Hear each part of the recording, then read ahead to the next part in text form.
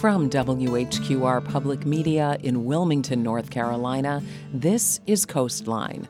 I'm Rachel Lewis Hilburn. The number of military veterans choosing North Carolina as their post-service home is on the rise. Estimates of the state's veteran population range from a low of around 638,000 to a high of 900,000. Whatever the real number happens to be, the needs of this community are growing. Today, we're going to meet 4 people who have served in one branch of the military. Our aim and goal today is twofold: to acknowledge and honor the service of these veterans, and to narrow the growing chasm between the military and civilian populations. We'll explore also why that even matters. Joining me now, retired Lieutenant General Joseph Kinzer. In 1959, he enlisted in the Army. He was just 19 years old. General Kinzer's military career began in Fort Benning, Georgia, took him to Fort Myer, Virginia, and Europe. In 1964, he became a commissioned officer. He's fulfilled 5 tours of duty, starting with the Dominican Republic, 2 tours in Vietnam, then Panama, and ultimately as commanding general of the United States and United Nations forces in Haiti. But this retired 3-star general says the highlight of his career was working with soldiers at Fort Campbell, Kentucky. General Kinzer, welcome to CoastLine. Thank you very much, Rachel. It's such a privilege to have you with us. You joined the military at 19 years old when Vietnam was simmering. Why? Why did you want to join? I knew that the draft was going to get me anyway, so I thought I'd be master of my own destiny, and I would enlist, and I did. Did you have other family members who'd been part of the military? Exactly, yeah. I was going to say that. I had 3 uncles from the same family in World War II, and they were my role models, albeit I was a young fellow then. So your first tour took you to the Dominican Republic in 1965 with the 82nd Airborne Division. Correct. During 2 different tours in Vietnam, you were an advisor to the 7th Airborne Battalion, Army of the Republic of Vietnam, operations officer and assistant secretary to the General Staff of the 24th U.S. Corps in Da Nang, Vietnam. Talk to us about that first tour in Vietnam. What was happening at that point, and what were you actually doing? Well, as you said, I was an advisor with the Arvin Airborne Division. We had a 3-man team, myself, I was a young captain at the time, a lieutenant, and a sergeant. And our mission was to support the Vietnamese leadership in terms of coordinating support of both combat support and combat service support. And basically, I was a fire support coordinator for the battalion commander. Unfortunately, he was wounded in the first operation we went on. And he had to be evacuated, so we got another battalion commander. But by and large, I was, on paper, a coach, if you will. But when you peeled the onion back and looked at what I was really doing, this guy, the battalion commander, 16 years in combat in Vietnam. And the VC and the NVA were alive and well. And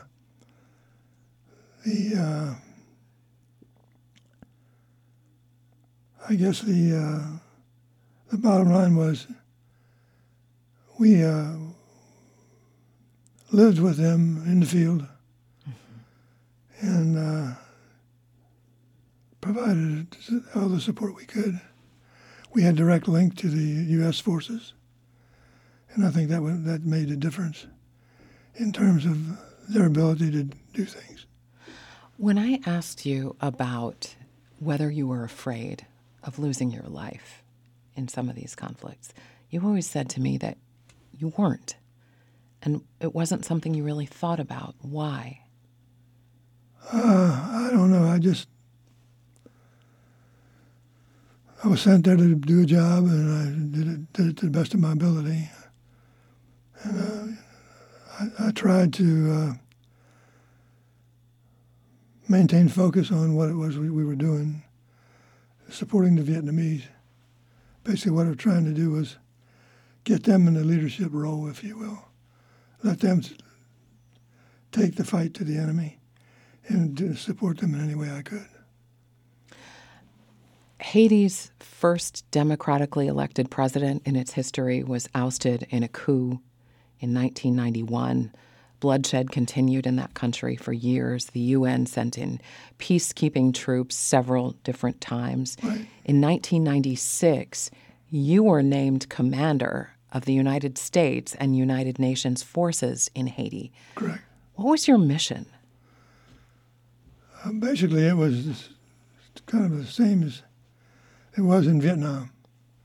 Again, synchronizing support for the Haitian leadership, albeit they had their own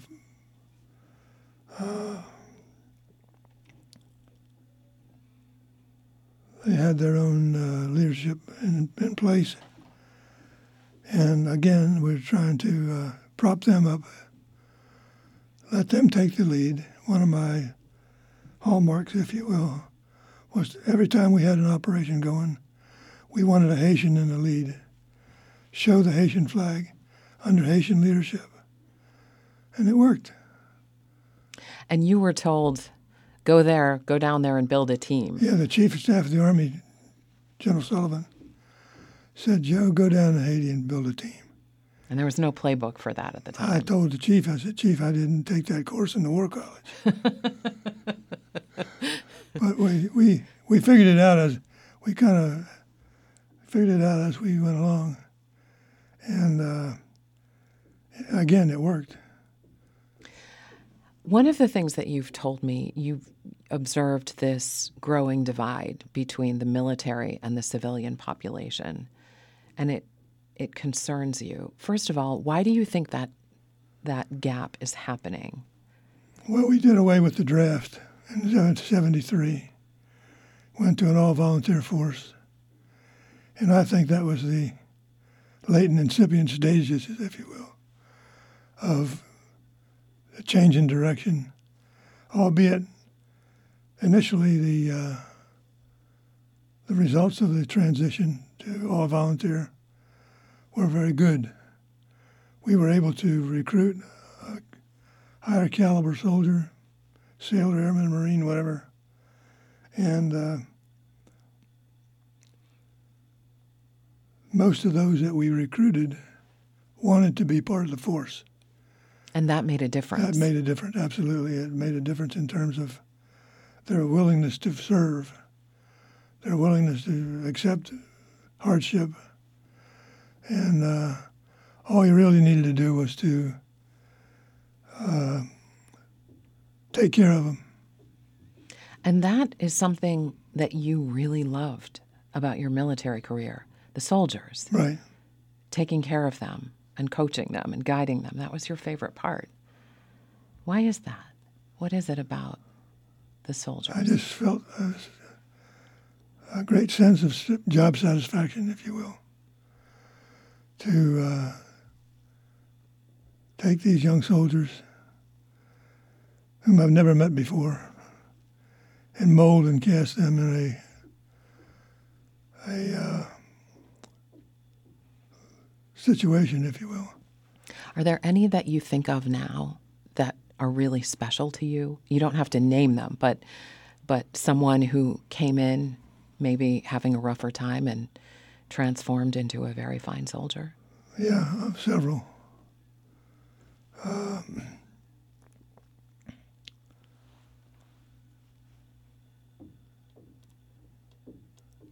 I guess one comes to mind. A young soldier enlisted in the Army came to me. I was a battalion commander at the time at Fort Campbell, Kentucky. Mm-hmm.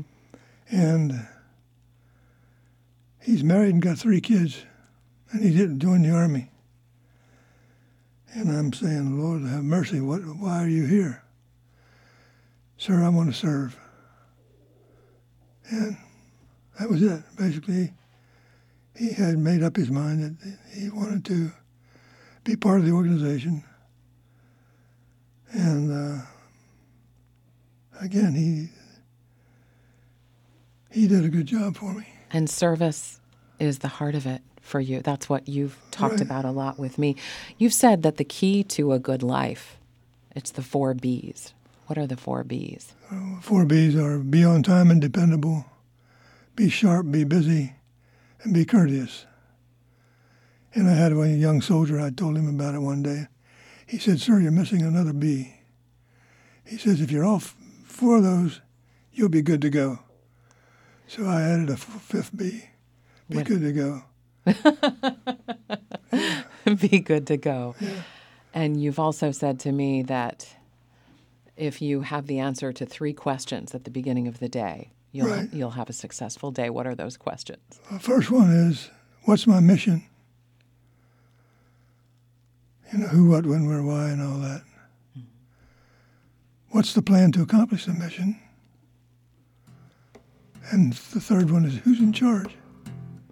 Who's the stucky? Who's the go-to guy or gal to get the job done? And I thought if you knew those 3 things, you couldn't fail. Lieutenant General Joseph Kinzer, thank you so much for being with us today. Our pleasure. My pleasure. Thank you so much. Thank you for your service. God bless. You're listening to Coastline. After this short break, we'll meet Steven Shortt. Stay with us. I'm Rachel Lewis Hilburn for Coastline.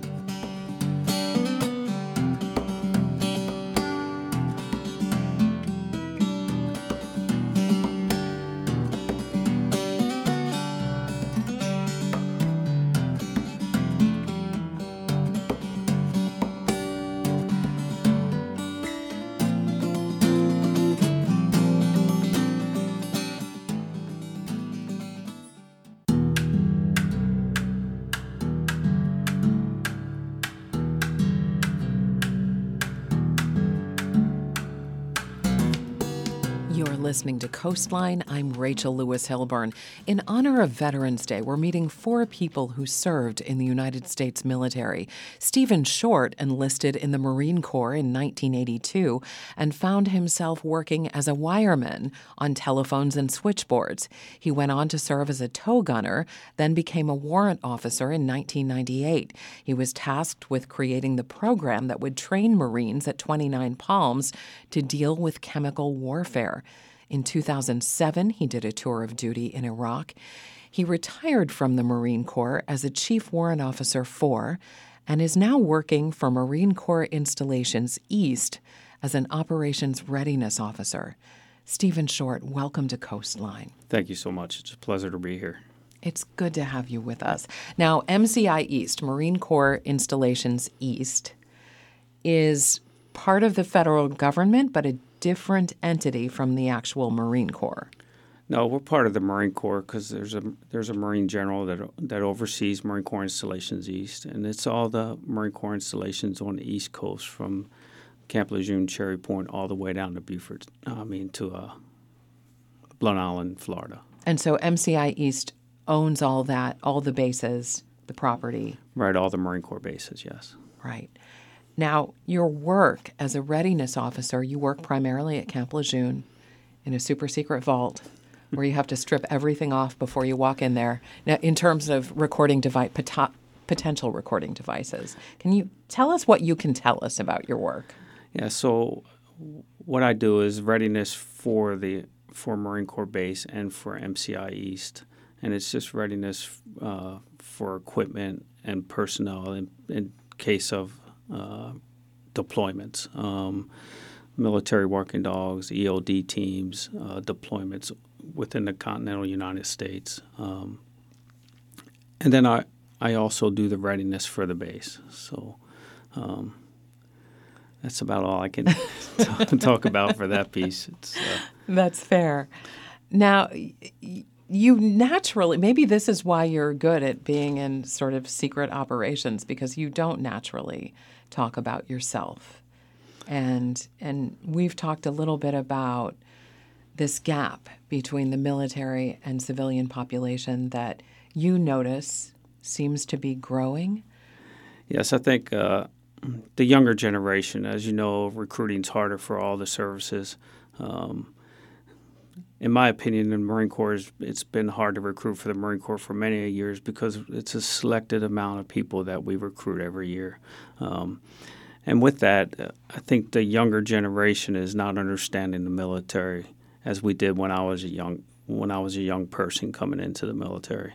And I think that the gap is just growing due to the fact that I think some of the civilians don't want to ask the questions, and the military members get it in their mind that they don't like civilians or they may not understand civilians. And, it just breaks it by one person asking the other person a question. It's in Jacksonville, North Carolina, of course, there's the Marine Corps base there, so you don't get asked a lot of questions. But when you go to other places, like Wilmington, you may get asked a question. It just takes you answering that question and finding out so they have a better understanding of the military and what we do. Which makes sense. So it takes some effort on both sides. Why is it that you don't like to talk about what you've done in the military? So, after 25 plus years in the military, the Marine Corps tasked me to do things. And I did those things. That was my job. I prefer to speak about my Marines and how we serve together and how the Marines understand each other better than I don't think I'm important enough to talk about myself. I just don't like doing it. It's just always been hard for me to do. I prefer to talk about what my Marines did or do. And there does seem to be that appears to be a recurring theme among service members. People have said to me they're called service members for a reason because they're looking for something bigger than themselves. Exactly. This country asks its service members to do a lot of things. One of the Marine Corps things is, to be ready, to be the most ready when the country is least ready. So, that's the mentality of Marines is we train to make sure that if we're called to do something, we are trained to do it, and we can trust that Marine to our left or our right. It doesn't matter the gender, the sexuality, if it's a male, female, it doesn't matter. We're all Marines, and we all train together to make sure that we can defend this country when we're called upon to do so. When you did your 2007 tour of duty in Iraq, your job was you were doing briefings. Yes, I sat right behind a lieutenant colonel, and we built a brief every day for the general so he could brief his higher headquarters on. So that was my primary duty for the last 7 months. The first 5 months, I was a chemical biological officer, and I was that also for the second part. But I had an excellent master sergeant that would take care of that while I was helping the lieutenant colonel build these briefs. And it required you to look at pictures that were pretty horrific that you don't like to talk about. Yeah, everybody that goes to combat, it touches them in a certain way. And it's hard to talk about some of those things. There's some things that you see, whether you're one of those guys out there on the ground or girls out there on the ground fighting or doing convoy operations or sitting inside building briefs and looking at the pictures and things that come across. So, it's interesting to say the least, and I don't really talk about it a lot. Yeah. So. Now, as creating this training program for chemical warfare for Marines in 29 Palms, retired Corporal Matthew Strangman is someone who, he connected me with you. Yes. And said that this is a guy he looks up to for his leadership. has tremendous respect for you, and this is what he had to say. You always knew what you were going to get from him. Hypothetically, if you're working with somebody and you didn't know what you were going to get from one day to the next, it kind of makes the environment difficult. And despite being in the military, that was difficult enough, and he didn't make it any more difficult. The consistency is deeply important to you. Sure, that and the trust and the reliability is extremely important in circumstances that you may confront in the military. I just like to say it was an honor, it was a pleasure. There's a lot in life that I took from my experience in the military and being in the military with Steve. So I'd like to say Semper Fi and thank you. I was retired Marine Corporal Matthew Strangman talking about his time with you and how much he respects you. You just said a few minutes ago that you need to know that your fellow Marine on the right side of you or the left side of you, you need to know that they're going to be there no matter what. Like what he is saying about you is profound. Right. It's the ultimate trust. Yeah, and that's what's ingrained in us, if I can put it that way. I mean, we train together. I know a lot about my Marines, and they know a lot about me and my family. And that trust is built. It's not just, hey, you're going to trust me and you're going to be next to me and you're going to do this. It all comes down to they have to trust you in your decisions, especially as a leader. They have to trust and and know that you're confident in making this decision. Or you could tell them to charge a hill all day, right? And they're not going to feel confident unless you show confidence in that. And you have to show confidence by making the correct decision on telling them how you're going to do that. So, did you leave the military at one point? Yeah, when after my first enlistment in August of '86, I left the Marine Corps. My wife told me you should just think about it before you make this decision, and I didn't. I said no, I'm leaving. I got discouraged about something, and I said I'm done. And less than 30 days later, I was like, I really want to be back in the Marine Corps. Less than 30 days later. Yes, less than 30 days, and it took my brother-in-law is a retired Master Gunnery Sergeant from the Marine Corps, and he was a recruiter at the time, and he's the one that worked diligently to get me back into the Marine Corps, because back in 86, 87, it was hard to come back in because recruiting was so well, and they'd rather pay a new guy than an old guy. Can you put into words what it was that you missed? Oh, yes. I mean, the people, the people are the strongest part of any team, as you know. Especially in the Marine Corps, you'll meet some people, and no matter what, 10, 15, 20 years down the road, you run into that person, and what do? You shake their hand, you give them a big hug, and you say, it's great to see you again, no matter who they are. It's because you build that bond between brothers and sisters in the Marine Corps, right? And we don't call them brothers and sisters, we call them all Marines because that's what they are. If there's one thing that you could leave the civilian community with about Marines, just to help foster understanding, what would that be? Marines have a distinction for being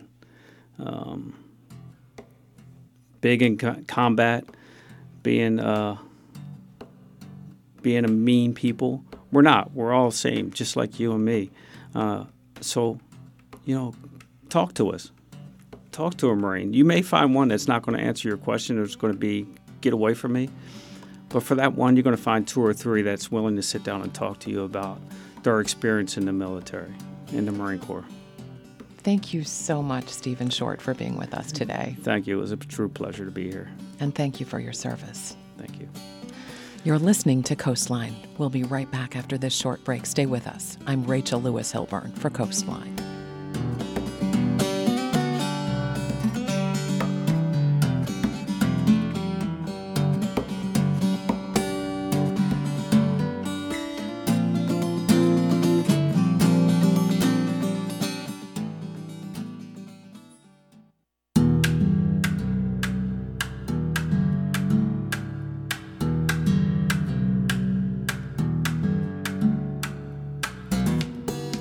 You're listening to Coastline. I'm Rachel Lewis Hilburn.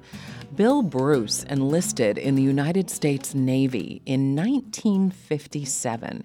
In part, he says, to get out from behind the mule on his family's North Carolina farm just outside of Lumberton. He served as an aviation electrician working on electrical systems on aircraft.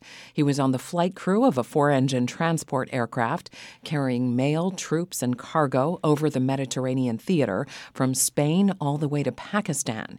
He eventually came back to Norfolk, Virginia, then Brunswick, Maine, where he tracked British, Italian, and Russian submarines. Bill Bruce, welcome to the program. Thank you. It's good to have you with us. Now, tell us, why the Navy? Well, I had two older brothers that were in the Navy also. I have a late deceased brother-in-law that was in the Navy, first cousin, second cousin. We're a Navy family. Yeah. So you told me that the closest you ever came to combat was during the Cuban Missile Crisis. Yes. You joined in 1957. The height of that crisis was 1962. And according to the U.S. Office of the Historian, that was a dangerous confrontation between the United States and the Soviet Union during the Cold War, the moment the two superpowers came the closest to nuclear conflict.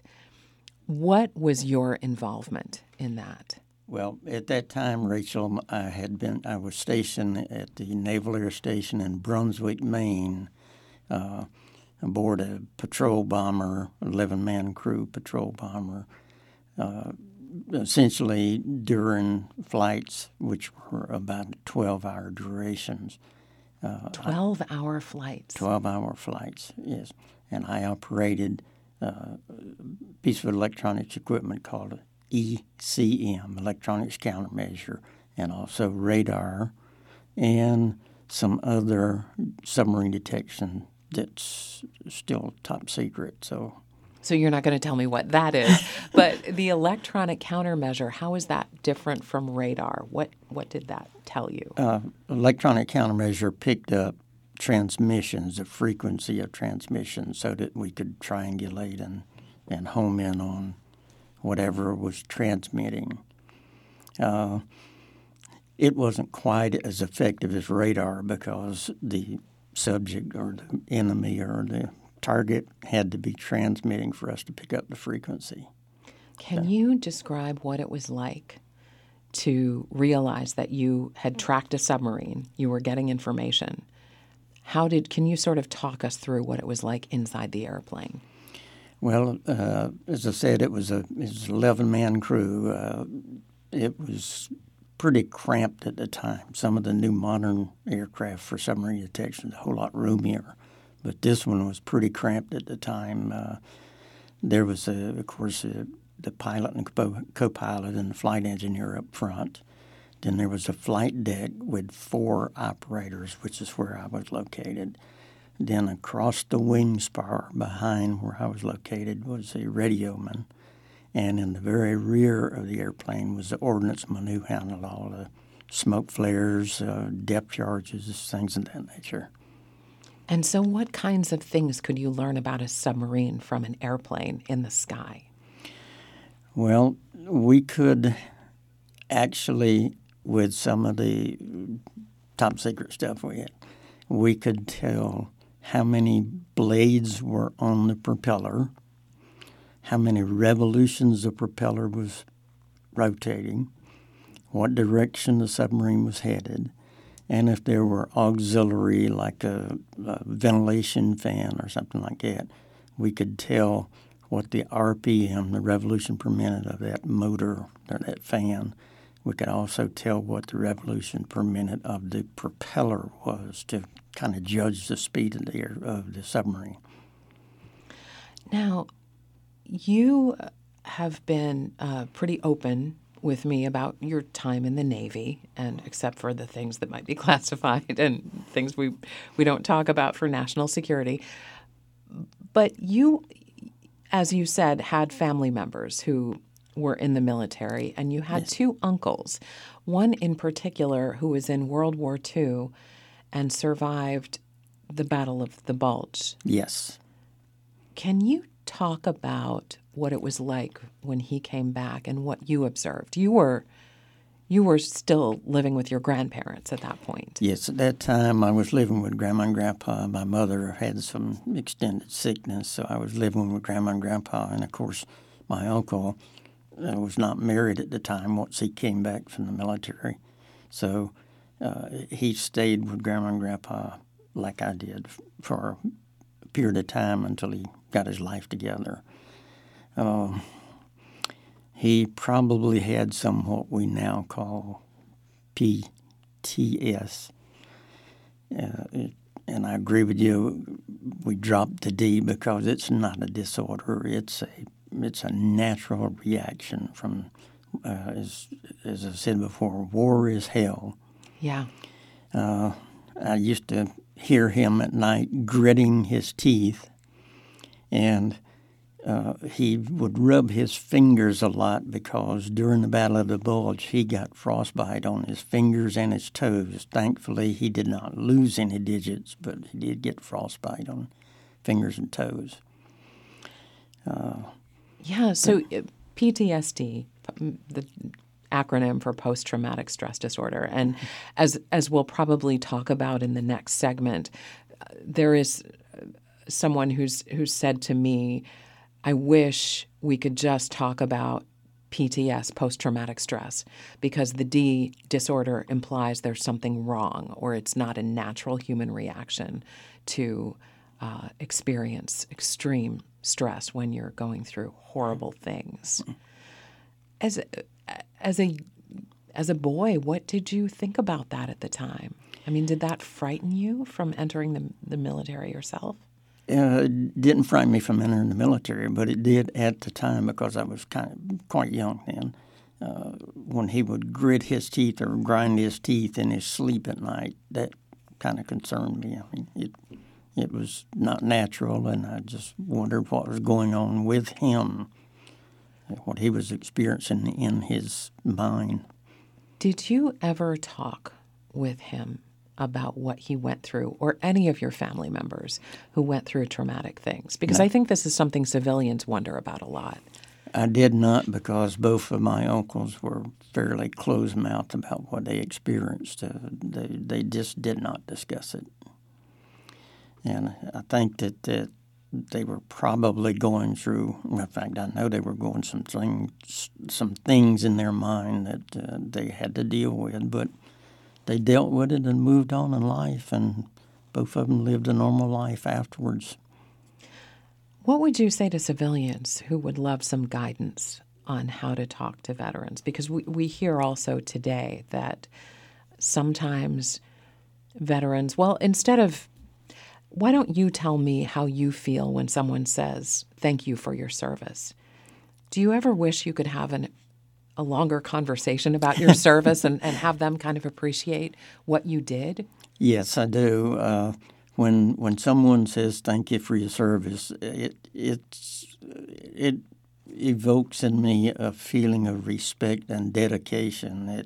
It makes me proud. I don't want to sound like I'm bragging, but it makes me proud of what I did in the military and how I served our country. It just makes you feel proud. When you think back to your own service, what are you the most proud of? I think probably, Rachel, it was a little bit traumatic, but during the time I was in North Africa, flying across the Mediterranean, and there was an incident in Beirut, Lebanon, where the Marine barracks was attacked or exploded. The Navy had quite a few ships offshore standing by just in case. And an elderly sailor on one of the ships, unfortunately, had a heart attack. And we went to Beirut to retrieve his body to what's called angel flight. That was a little bit traumatic. But it's something that, I realize death was natural for him. He did not die from enemy action. He died of a heart attack aboard one of the ships. But still, it was traumatic to go retrieve his body and bring it back. What was it like for you when you finally left the military and re-entered civilian life? By the time I got out, of course, I think you and I discussed earlier that I had family by that time. I had children, and it became very difficult to satisfy my military obligation and my family obligation. And that's one of the credits we need to give to career servicemen, the dedication they have and the things they give up to serve our country. What would you have had to give up if you had stayed in the military? What was it about your family? Just time with my family, because especially being in the Navy, I could possibly have deployed back to the Mediterranean or to the Pacific theater for about 18 months or 12 months, and it just would be time away from my family, watching my kids grow up and spending time with them. Yeah. Well, thank you, Bill Bruce, for joining us today. My pleasure. Thank you. And thank you for your service. Appreciate it. You're listening to Coastline. After this short break, we'll meet Bill Kaczynski, retired Marine and current Director of Military Affairs at UNCW. We'll learn about some of the issues that face our veterans as their presence in the Cape Fear region grows. Stay with us. I'm Rachel Lewis Hilburn for Coastline.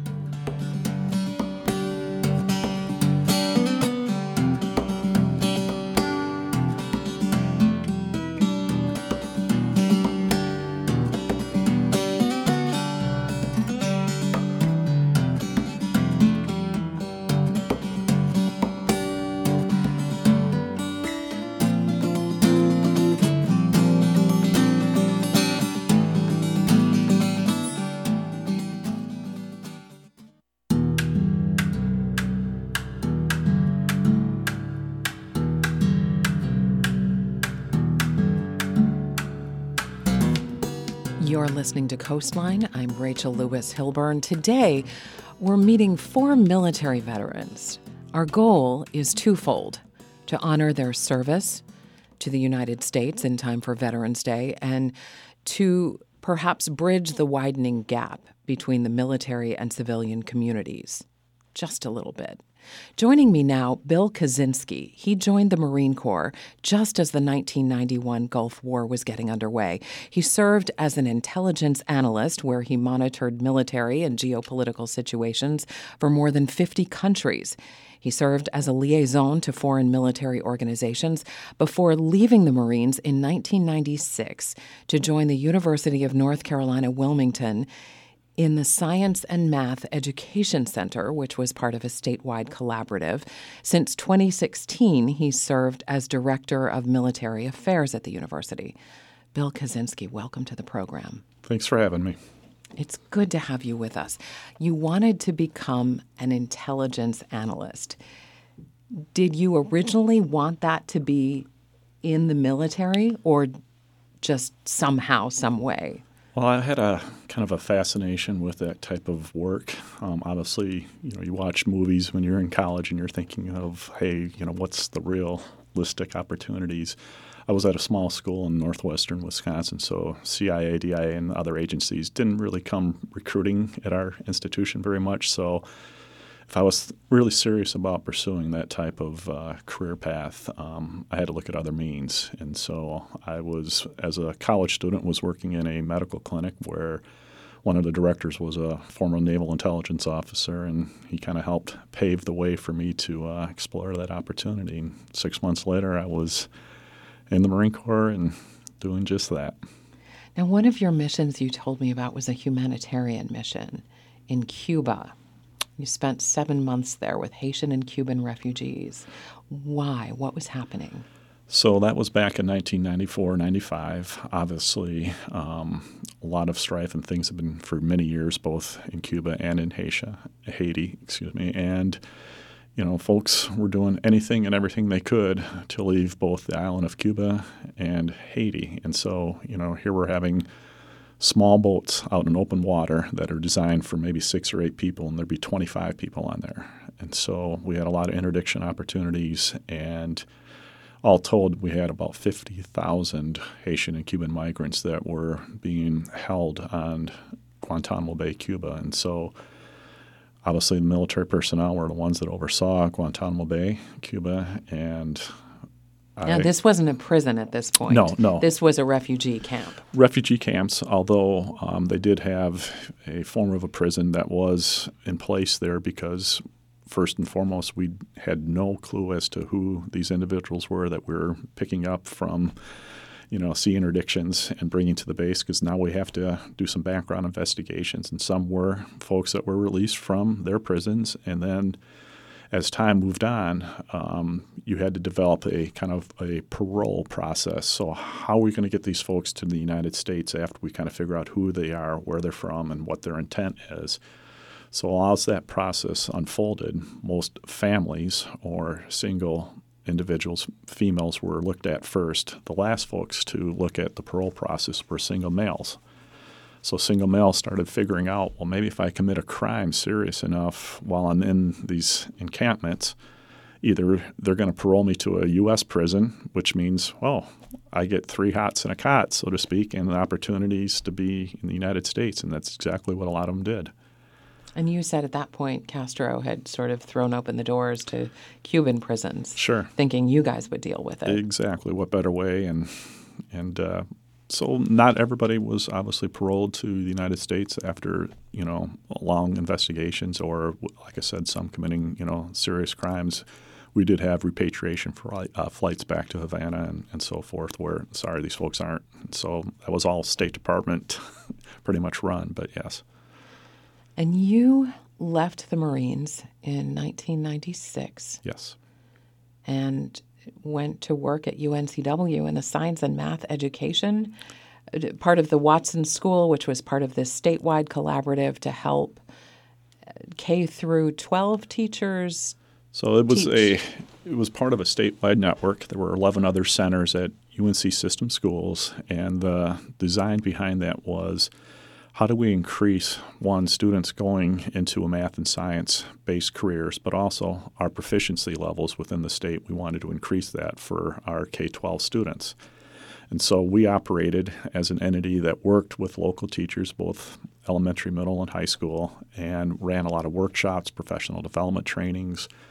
I would take equipment that the university had and loan out to the schools after teachers were trained on it. So it really was a robust program that really did make a huge impact in all areas of the state for students being interested in math and science and looking at pursuing those careers. And then in 2016, you became Director of Military Affairs.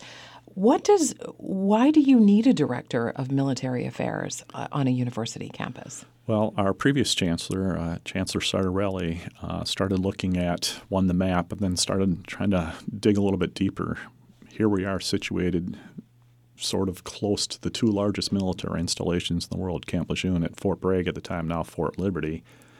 And he wanted to know, well, what does that mean for our student population here? How are we serving these folks? And we really didn't have a great mechanism in place. We'd always had students that came from Fort Bragg, or now Fort Liberty, Camp Lejeune, Seymour Johnson, and so forth. But we really didn't have a clear understanding how many students we had or how many are military affiliated. Are their sons and daughters or their husbands or wives, coming to school here? And how many are there now? So in 2016, we had 1,545 that we were aware of. There are still some that, slip through that, once they depart the military, they don't select that on an application. Those intelligence specialists. Yeah. But they just decide, hey, I've done my time in the military and I just want to be, John C. Smith, going to school at the university and start my next life. So 2021, we had ballooned up to about 2,400 students. But now a lot of other universities are really looking at this as a amazing population with which to kind of court and bring into their university system. So each year in North Carolina, there are about 20,000 military members that depart service. So now this becomes wow, we would love to keep these folks here in North Carolina. And if they're not going straight into the employment sector, maybe we should bring them into the university or community college sector and get them, advanced degrees or get them their first degree and help them along. You said to me that the way the military population, not just on campus, but across the state, is growing in North Carolina, if it stays on this trajectory by 2030, North Carolina will have the highest number of military veterans yes, of any state in the union. That is correct. A couple of things that help that particular metric. And a few years ago, our state legislature approved not taxing the retirement of our military, which was always a hard pill to swallow for a lot of folks that spent a lot of years here in North Carolina. And now having that as a great benefit for those, a lot of folks are staying once they depart the military here in North Carolina or returning to North Carolina from another state.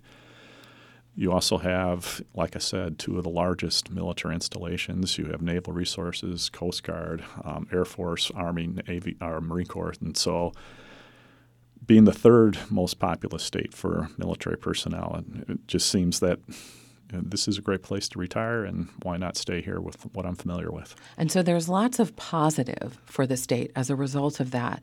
But these folks also need a lot of services. There is, at least when we spoke, it seemed that there's not only a lack of understanding about this population on the civilian part, but there are special services that folks coming out of the military really need. Yes. I mean, you just think about the last 20 years. What have we been involved in? 20 years of military conflict. And with that goes a lot of resources that are required. And, the VA just can't get, to everybody with all types of services and so forth. And so it's incumbent upon local communities to kind of pick up the slack at times. And, as somebody that serves, the last thing you generally ask for is assistance, because you generally think that, hey, I was able to navigate the space in the military. How hard could it be when I get out of the military? And so, coming to a new community, it's starting all over, and, where's my tribe? Where's my resources? I knew where I was going every day or what I was doing, and now it's completely different. You said to me when we first spoke, you wish that we could drop the D from PTSD, post-traumatic stress, because Yes. It's not a disorder. Why do you say that? It's something that it's not something that you're born with. I think I mentioned to you previously that, and these are just folks having a normal reaction to an abnormal situation. And, it's hard to process. And everyone that served and may have had some troubling experiences, whatever they may have been, everyone processes it differently. And I think I related a story to you of, what if you had children that are in a car accident and a 3-year-old's the only one that survives it and the rest of their family members are no longer? How do they process the rest of their life? That's a traumatic experience. Right. But it was nothing they were born with. Right. So, and you're actually seeing more suicides, despite the fact that I found a report to suggest that the suicide rate is ticking down among veterans. You say there's a huge need. So there's always a need. Our active duty population, believe it or not, I believe for the Marine Corps just had an uptick for the first time in several years. But yeah, there's definitely a need. And we will post resources on our website about that. You can also call or text 988 if you are in crisis. And that's this edition of Coastline. Bill Kaczynski, thank you so much for being with us today. My pleasure. Appreciate it. And thank you for your service. Thank you. Thanks also to Joseph Kinzer, Steven Shortt, Bill Bruce, Matt Strangman, the American Legion, Post 543, Honor Flight of the Cape Fear, and Canines for Service. Coastline's technical director is Ken Campbell. Coastline is a production of WHQR Public Media. Find this episode and resources at WHQR.org or wherever you get podcasts. I'm Rachel Lewis Hilburn for Coastline.